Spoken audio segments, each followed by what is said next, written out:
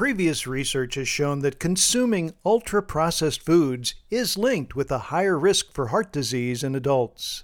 Now, a new study from Sacred Heart University is reportedly one of the first to link intake of ultra-processed foods to lower levels of physical fitness in children.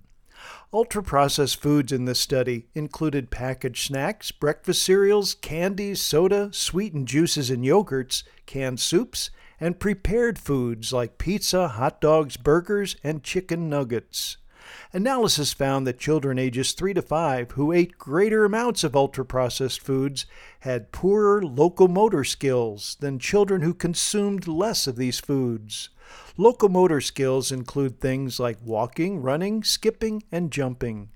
Cardiovascular fitness testing was used as the fitness measure in the older children ages 12 to 15.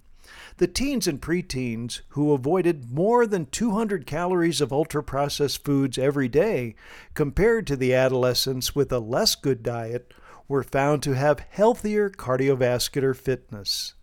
The authors suggest that reducing ultra-processed food intake in children could help decrease the risk for cardiovascular health problems later in life.